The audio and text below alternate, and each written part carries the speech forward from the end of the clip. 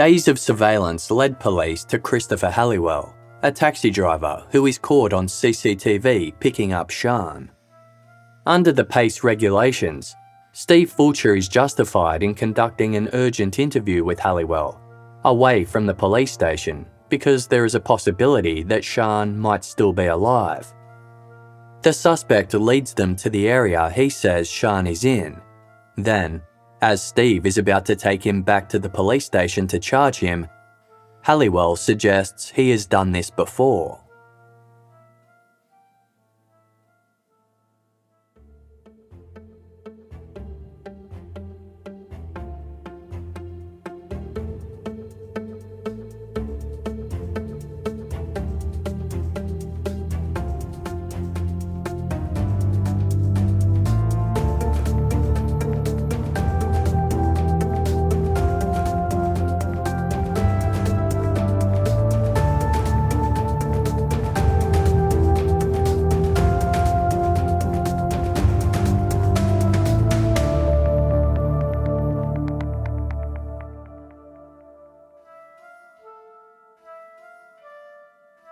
For the second time in a matter of hours, Steve decided to accept an entirely voluntary confession from Chris Halliwell, who seemed to have offered to take the police to the location of a second murder victim. It was a second very intense drive, from the White Horse at Uffington to another unknown destination. Steve Fulcher did his best to keep everything calm inside the car. He said that he could take me to the exact spot where he'd buried her. So of course I agreed to go with him and took the rest of the surveillance crew and the helicopter. And we drove for about 45 minutes through a route that took us through Lechlade. I remember very little of the route because I was so locked in this, not so much a conversation as a engagement with Christopher, trying to keep him in the moment. He's agreed, it would appear, to take me to another murder victim that he's responsible for, which is an extraordinary offer. But if he changed his mind at any point, of course, all I've got are the words, "Do you want another one?" which is meaningless. Now, I saw my duty quite clearly as recovering the body of that victim, and I've got no question about that, notwithstanding what's happened subsequently. But the tension of holding an individual in that moment is quite extreme. His demeanour veered from crying at various points, asking me for help, but also asking himself why he'd done these things. He showed me a list of girls who he has on his phone that trust him as their preferred taxi driver. You know, he gave this route which took us to East Leach, this remote crossroads. When we pulled up, he found a dip in the wall, and when we got to the junction, got to the dry stone wall, because I got out, Christopher went over the wall, as did I. I turned around to find Debbie stuck the other side. She was wearing a pencil skirt and stilettos, and said, "Steve, I can't get over." So we'd come all that way, we'd gone through all that, and at the denouement, she wasn't able to join us to get the note recording going. As a consequence, there's no transcript for what happened next. But here's how Steve described it when he returned to that field. So this was the point at which we came over, and obviously we were 10 metres short because he'd taken the wrong dip in the wall. He'd marked out very precisely number of steps, literally one foot in front of the other, paced. So somewhere around this kind of point. He said, "She's under here." The exact spot. He was so precise that I asked my driver to stand on that spot to mark it so he wouldn't miss the precise detail of what he'd described. The time was very difficult to measure because of the intensity of the experience, but we'd been going some 3 hours plus, and it must have been around 2:30, 3 o'clock in the afternoon, I suppose. After they moved back to Debbie Peach and she continued her transcript, Halliwell asked to relieve himself. The conversation between him and Fulcher at the time would later come under scrutiny. We had this really strange conversation. He'd show me this site, and he said that he needs to go and relieve himself. So he walked maybe 100 metres over there with me. And we just had this very unusual bond at that moment in time. I'd said to him, look at the sky, Chris. And I didn't, it sounds on paper like I'm being offensive in some way. Because I'd said, look, it might be the last time you see it, but it wasn't. It was part of a very strange moment in time with another individual where he'd admitted to 2 murders and was likely to spend the rest of his life in prison. And it was the light and the strange location and the intensity of the moment we'd been through that made me say that. And it wasn't, on paper it looks like me rubbing it in, as it were, but actually it was a shared moment between Christopher and myself. Very unusual, very odd.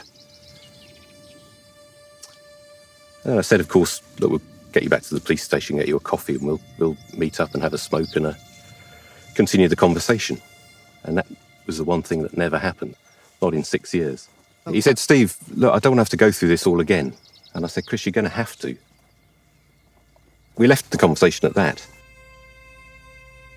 The search for the body began, but it would turn out that Halliwell hadn't quite got his location right. As a consequence, it would prove more difficult than Steve thought to find the body. Of course, he'd taken the wrong dip in the wall. There's another dip in the wall 10 metres further on, which if you mark the same number of steps, you get to the place where we found Becky. The issue was that he'd been very explicit in describing to me a 5-foot deep grave, so we brought spades out initially, and clearly there's only 6 inches of topsoil. So we brought a digger out, and that broke, and we brought a massive JCB digger out because the direction was, look, he told me it was a 5-foot deep hole, we'll dig 5 foot deep. And he described to me how he'd spent all night digging this grave. But because she wasn't buried 5 foot deep, she was buried in a very shallow grave with that 6 inches of topsoil on her. In Sian's case, however, Halliwell's directions had proven all too accurate. As they were getting into the cars to make the journey back to Gable Cross Police Station, Steve took the call he had been both hoping for and dreading for 5 days. Sian's body had been found.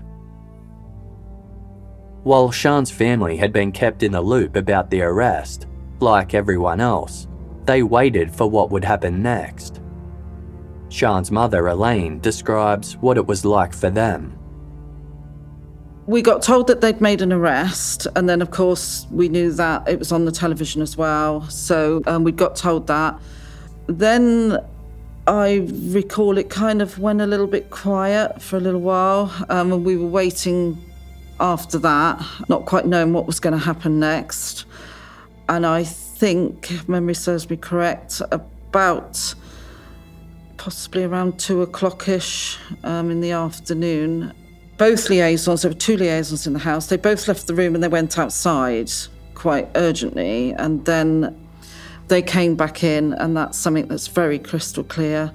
I can remember exactly where everyone was sat in the room, and our liaison that had been with us most of the time was sat down. Another liaison stood up and she just said, "We found Sian and she is dead." And that was the exact words. I remember that very clearly. With that, obviously, the room sort of just broke down, really, at that point. And that was, we had to sort of absorb being told that. But yes, we were told very straight.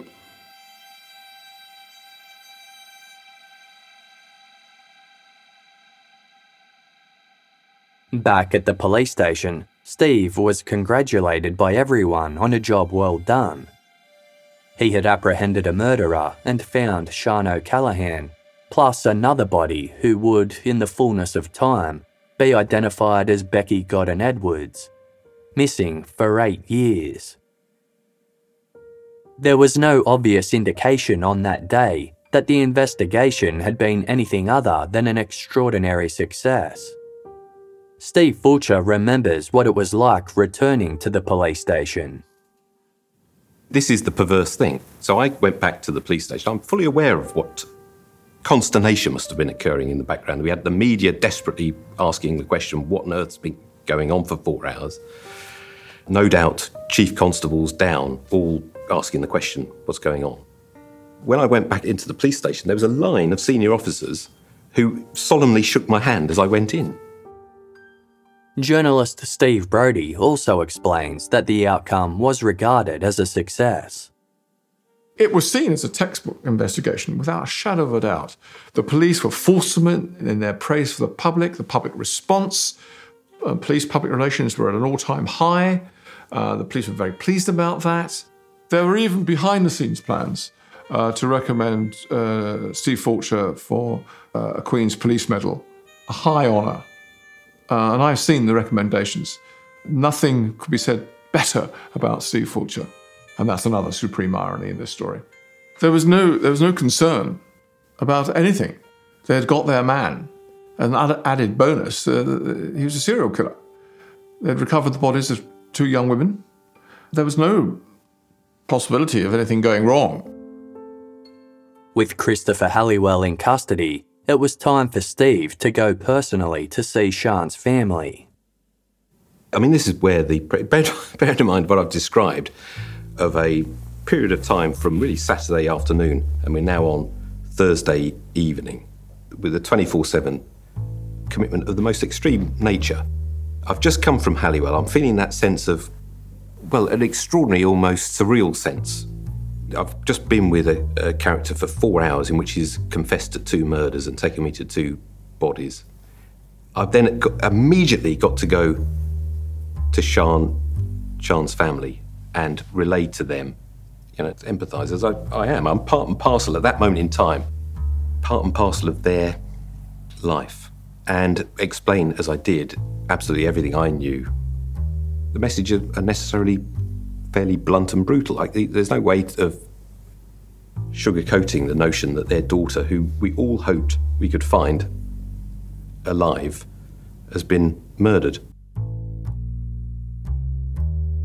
It's impossible to imagine how difficult this was for Sian's family, and of course, her boyfriend Kevin, who had first reported her missing. We were told that they'd found Sian, but then there was a time lapse between that and then Steve Fulcher coming into the house. The liaisons that were with Kevin over at his family house, they brought Kevin over to our house so that we would all be together when Steve came in to talk to us. I remember Steve telling us that a special interview had been required. An urgent interview. I can't remember the exact words. He may have said urgent or special. I can't recall which. But that was really about it that I can remember at the time, on the day he was arrested, that an interview had taken place, an urgent interview had taken place, and that Steve had done that interview. And he clearly looked like he'd been through something when he came into the house. You could see that he was exhausted, that he'd worked damn hard on it, and that, I'm sure that, I just recall thinking that, I think I did say to him what you spoke to Halliwell face to face, and he said yes. But not many details at all, really, at that time. And if there were, I wasn't taking them in. Back at Gable Cross, Halliwell had been checked into a cell and given a solicitor prior to further questioning by officers on Steve's team. But yet again, in a day where nothing had gone according to plan, Halliwell was about to surprise them. Reporter Rob Murphy and Debbie Peach take up the story. When Halliwell was taken back to the police station, detectives thought that he would just carry on doing what he'd been doing for the last 2 hours, confessing, talking and giving them evidence about what he'd been doing. But when he got taken to Swindon, he got a lawyer. The lawyer's advice was to say nothing, to give no comment answers, and that's exactly what happened. So it turned out that following Halliwell confessing to the murder of Sian and showing us the site of a further murder, that he returned to the station. He was duly given all his rights, saw a doctor, he was looked after, and actually confessed again to murdering two people to the doctor and saw a solicitor. And from that point on, went no comment.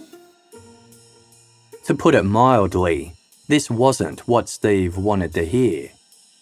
He knew that the events of the day had been unorthodox, and there might be questions about whether Halliwell's confessions would be admissible evidence in court. He needed Halliwell to repeat them under PACE-compliant conditions. Specifically, Halliwell had been given a copy of Debbie Peach's notes of the day's events and asked to sign it. But at the police station, in the presence of a solicitor, Halliwell clammed up. Journalist Steve Brody describes what happened next. It was no comment. He wasn't saying a word. He shut down. Silence. He'd obviously confessed to the killing of Sian O'Callaghan. He'd taken Steve Fulcher and his detectives to Uffington where the body was. He had taken him to the site of a second victim. All that went. He did not admit anything else once he was in the presence of his solicitor. All that conversation, those vital confessions, disappeared, of no value. You've only got the word of a policeman and indeed a member of police staff who was taking notes. That disappeared because he didn't repeat any of it. Thus proving, of course, Steve Fulcher's initial thoughts that once he gets out to the police station, we'll get nowhere. He may never have got even to Sian. He certainly would never have got to the eventual burial place of Becky Godden Edwards, and her family would have never known. And that shocked Steve Fulcher. He couldn't believe it. He'd had this tremendous rapport with this man. He'd persuaded him to take him to two bodies. He'd talked about it. And then silence. Leaving the police where they began. You have to have other evidence. The confession was not made in the police station in front of a solicitor. Halliwell's refusal to cooperate was unexpected, given his full and frank admissions earlier. But, as Steve remembers it, he wasn't unduly worried about it at the time. He and senior officers around him assumed that Halliwell's confessions would be brought before a court. That afternoon, Steve held a press conference. He told the press, What I can tell you is that a 47-year-old man from Swindon is in custody, having been arrested for kidnap and 2 murders. The location of 2 bodies have been identified to me by this individual, one of whom has yet to be identified formally, but I'm quite clear is Sian. This innocuous-sounding statement assumes great importance further down the line as well. But for now, Steve had the first precious moments alone to reflect on the course of the investigation. He wasn't plagued with doubt or regret. Well, it was a really strange feeling of a mixture of euphoria, slight headiness because I hadn't eaten or drunk for a long period of time. I was conscious. Well, what I thought was when I got back to Swindon Police Station, I was going to find a hanging committee from chief officers demanding to know where I'd been for 4 hours. But my view was, look, I've got 2 girls back. That puts us in a better investigative position. Whether or not this is admissible subsequently just isn't the important issue. The important issue is 2 murdered girls have been found who would otherwise never have been found.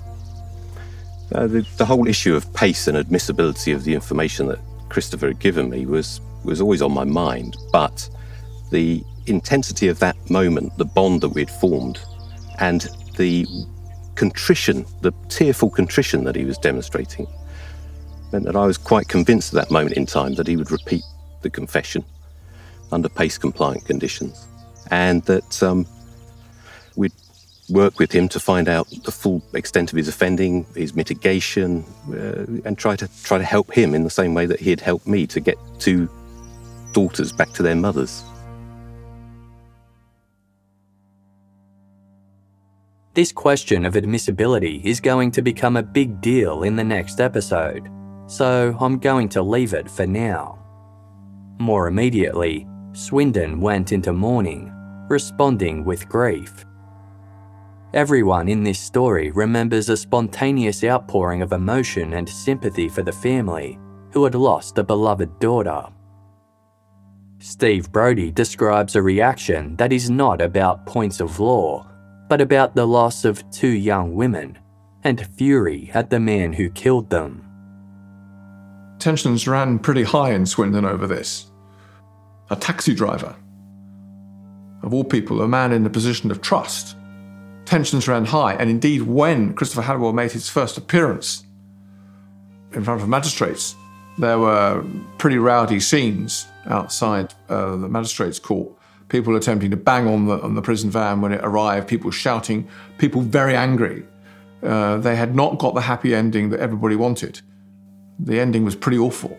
This young girl had been kidnapped, sexually assaulted, stabbed in the back of the neck, and left in a pit, just out in the wilderness somewhere.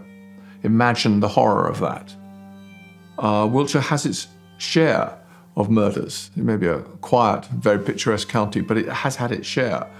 But the Sian O'Callaghan murder was unusual in the response, the intensity of the response.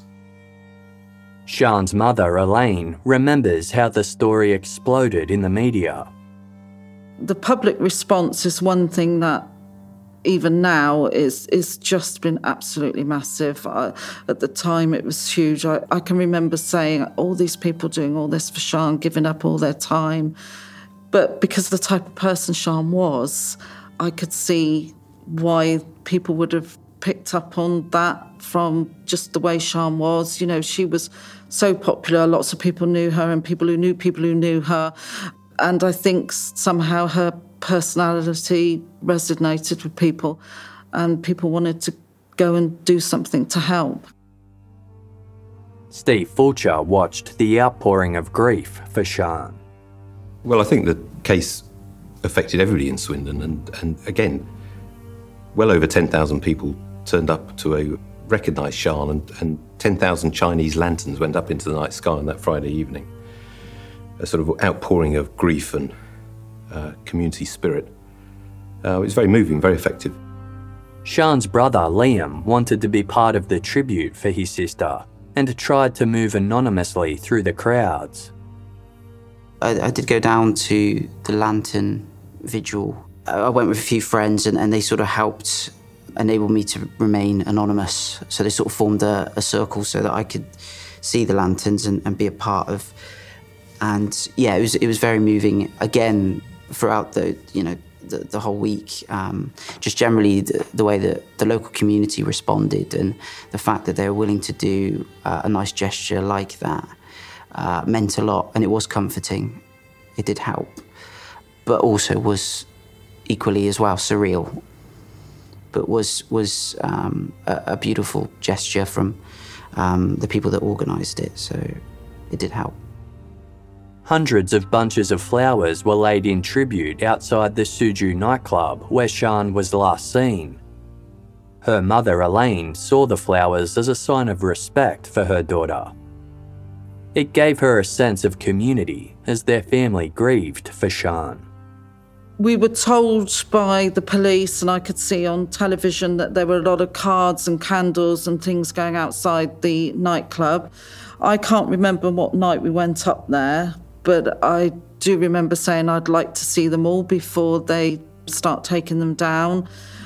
So I went up there in the car with Liam and Aidan, Sian's younger brother and my partner, and so we did go up and see everything laid out outside the nightclub. And again, it was just an amazing sense of that people are wanting to pay their respects to Sian. Makes you aware how much it affected everybody, the whole of Swindon. It felt like the whole of Swindon was feeling this, not just us. Of course, all this time, Steve was keenly aware that there was another family somewhere who had a missing daughter. Once the remains were unearthed, his team were doing everything possible to identify them. On Monday, the 4th of April, he was given the results of DNA analysis that had found a match on the police database.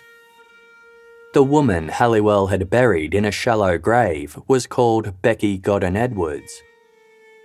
Her mother, Karen Edwards, had been following Sian's story in the media.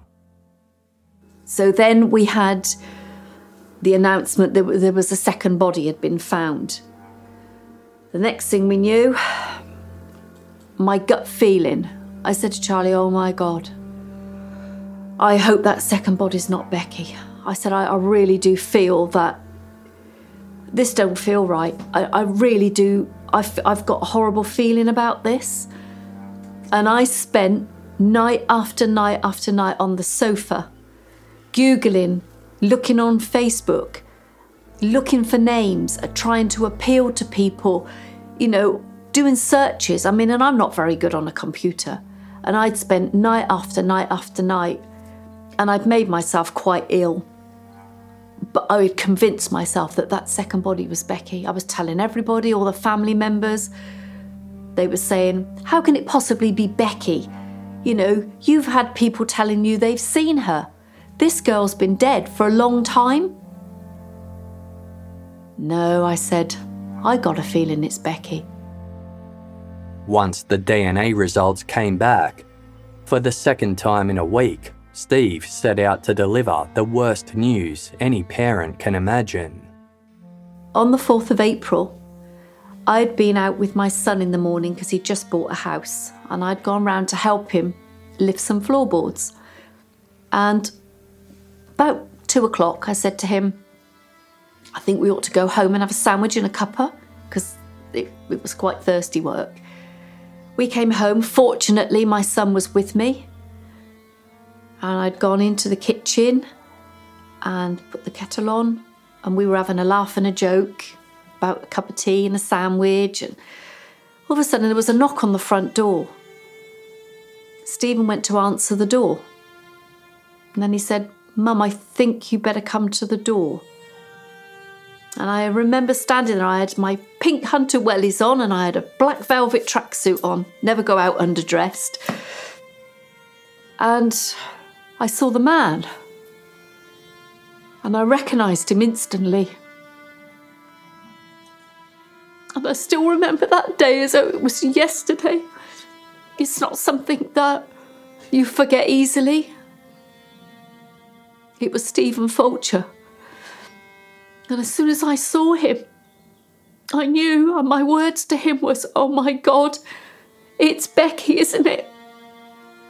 And he said, yes. He said, can we come in? And I can't really remember a lot more. My brain went into overdrive. I went into a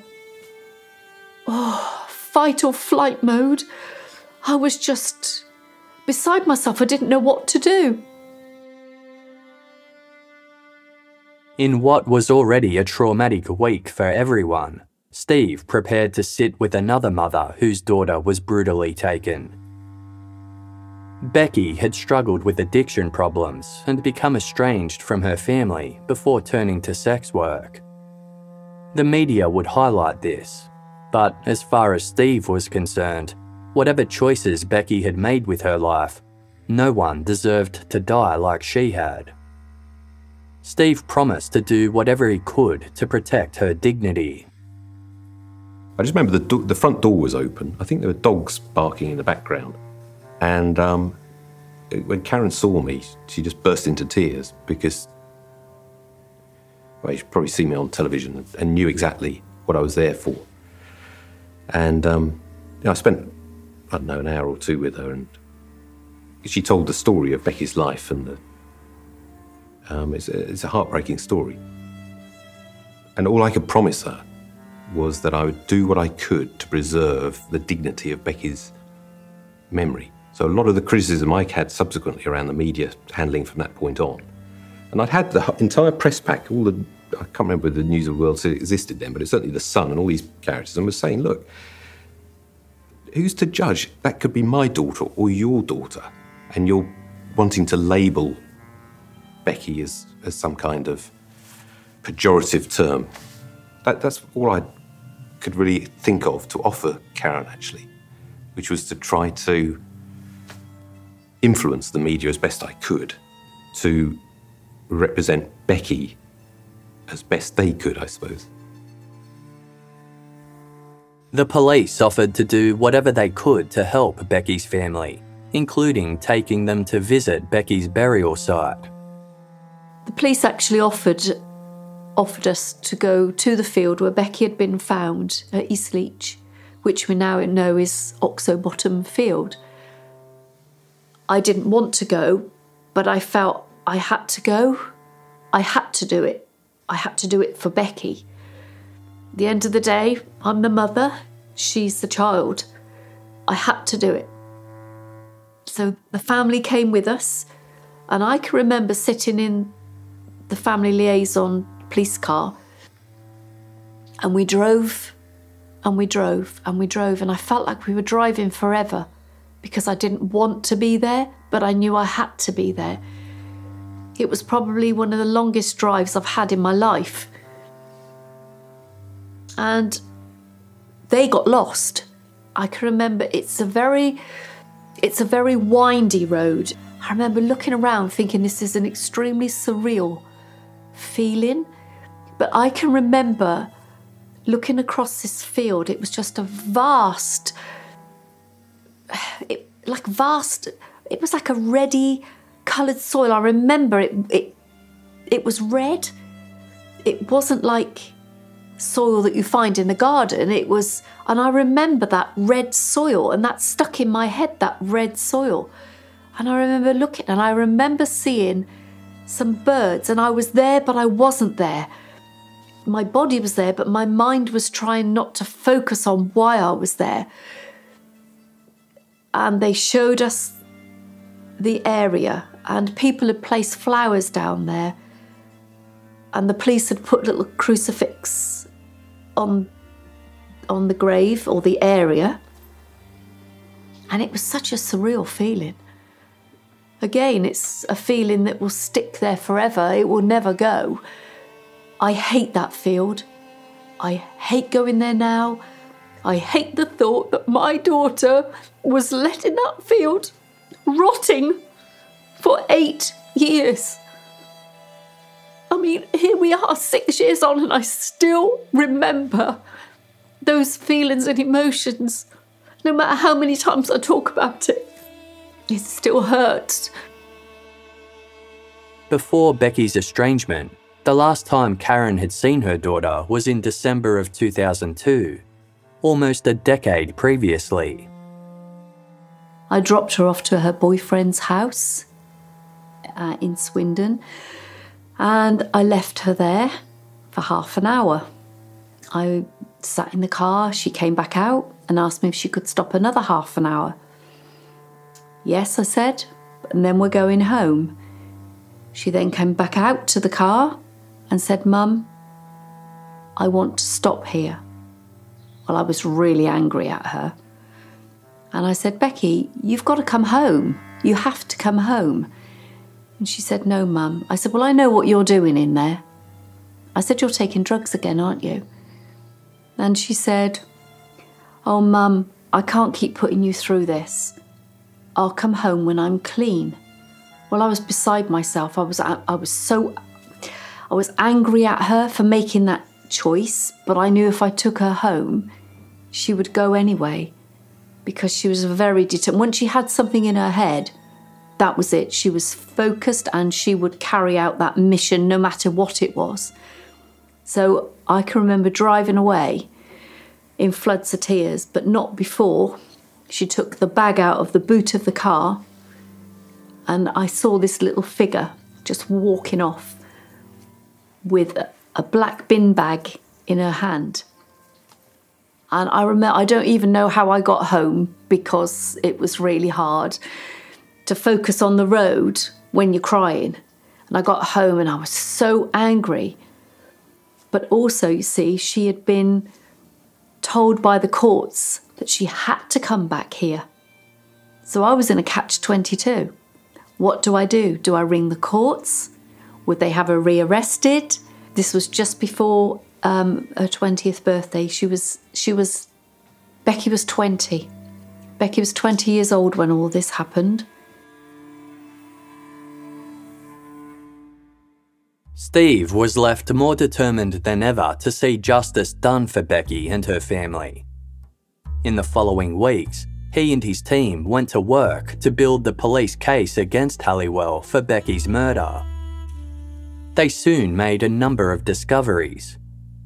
Witnesses came forward to say that Halliwell was a regular punter among Swindon's sex workers, several of whom described his behaviour as being aggressive and frightening.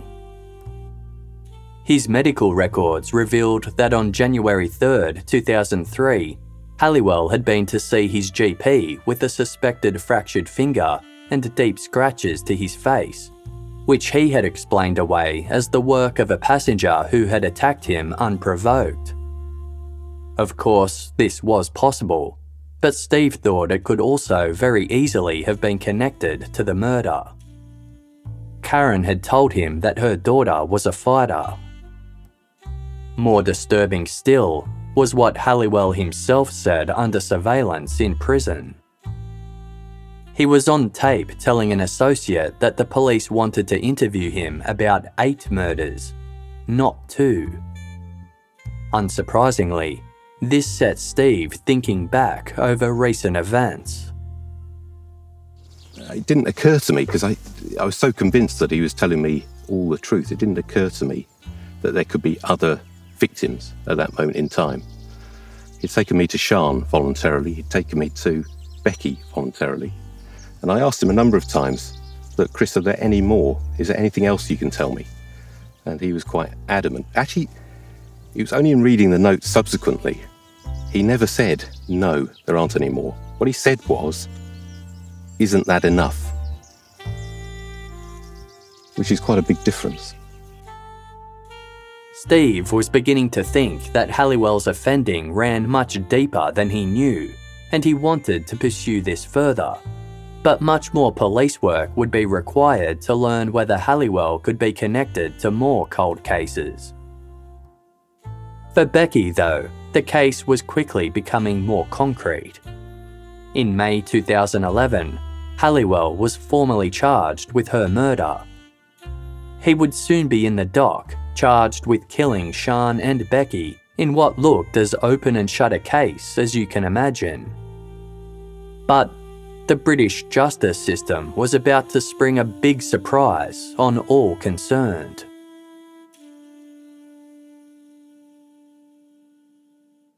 On the next episode of The Detective's Dilemma. His lawyer argued that these charges should be dropped. The fact of his guilt was unequivocal. What he'd done, they're saying, was wrong. The whole reason we were there was losing sight.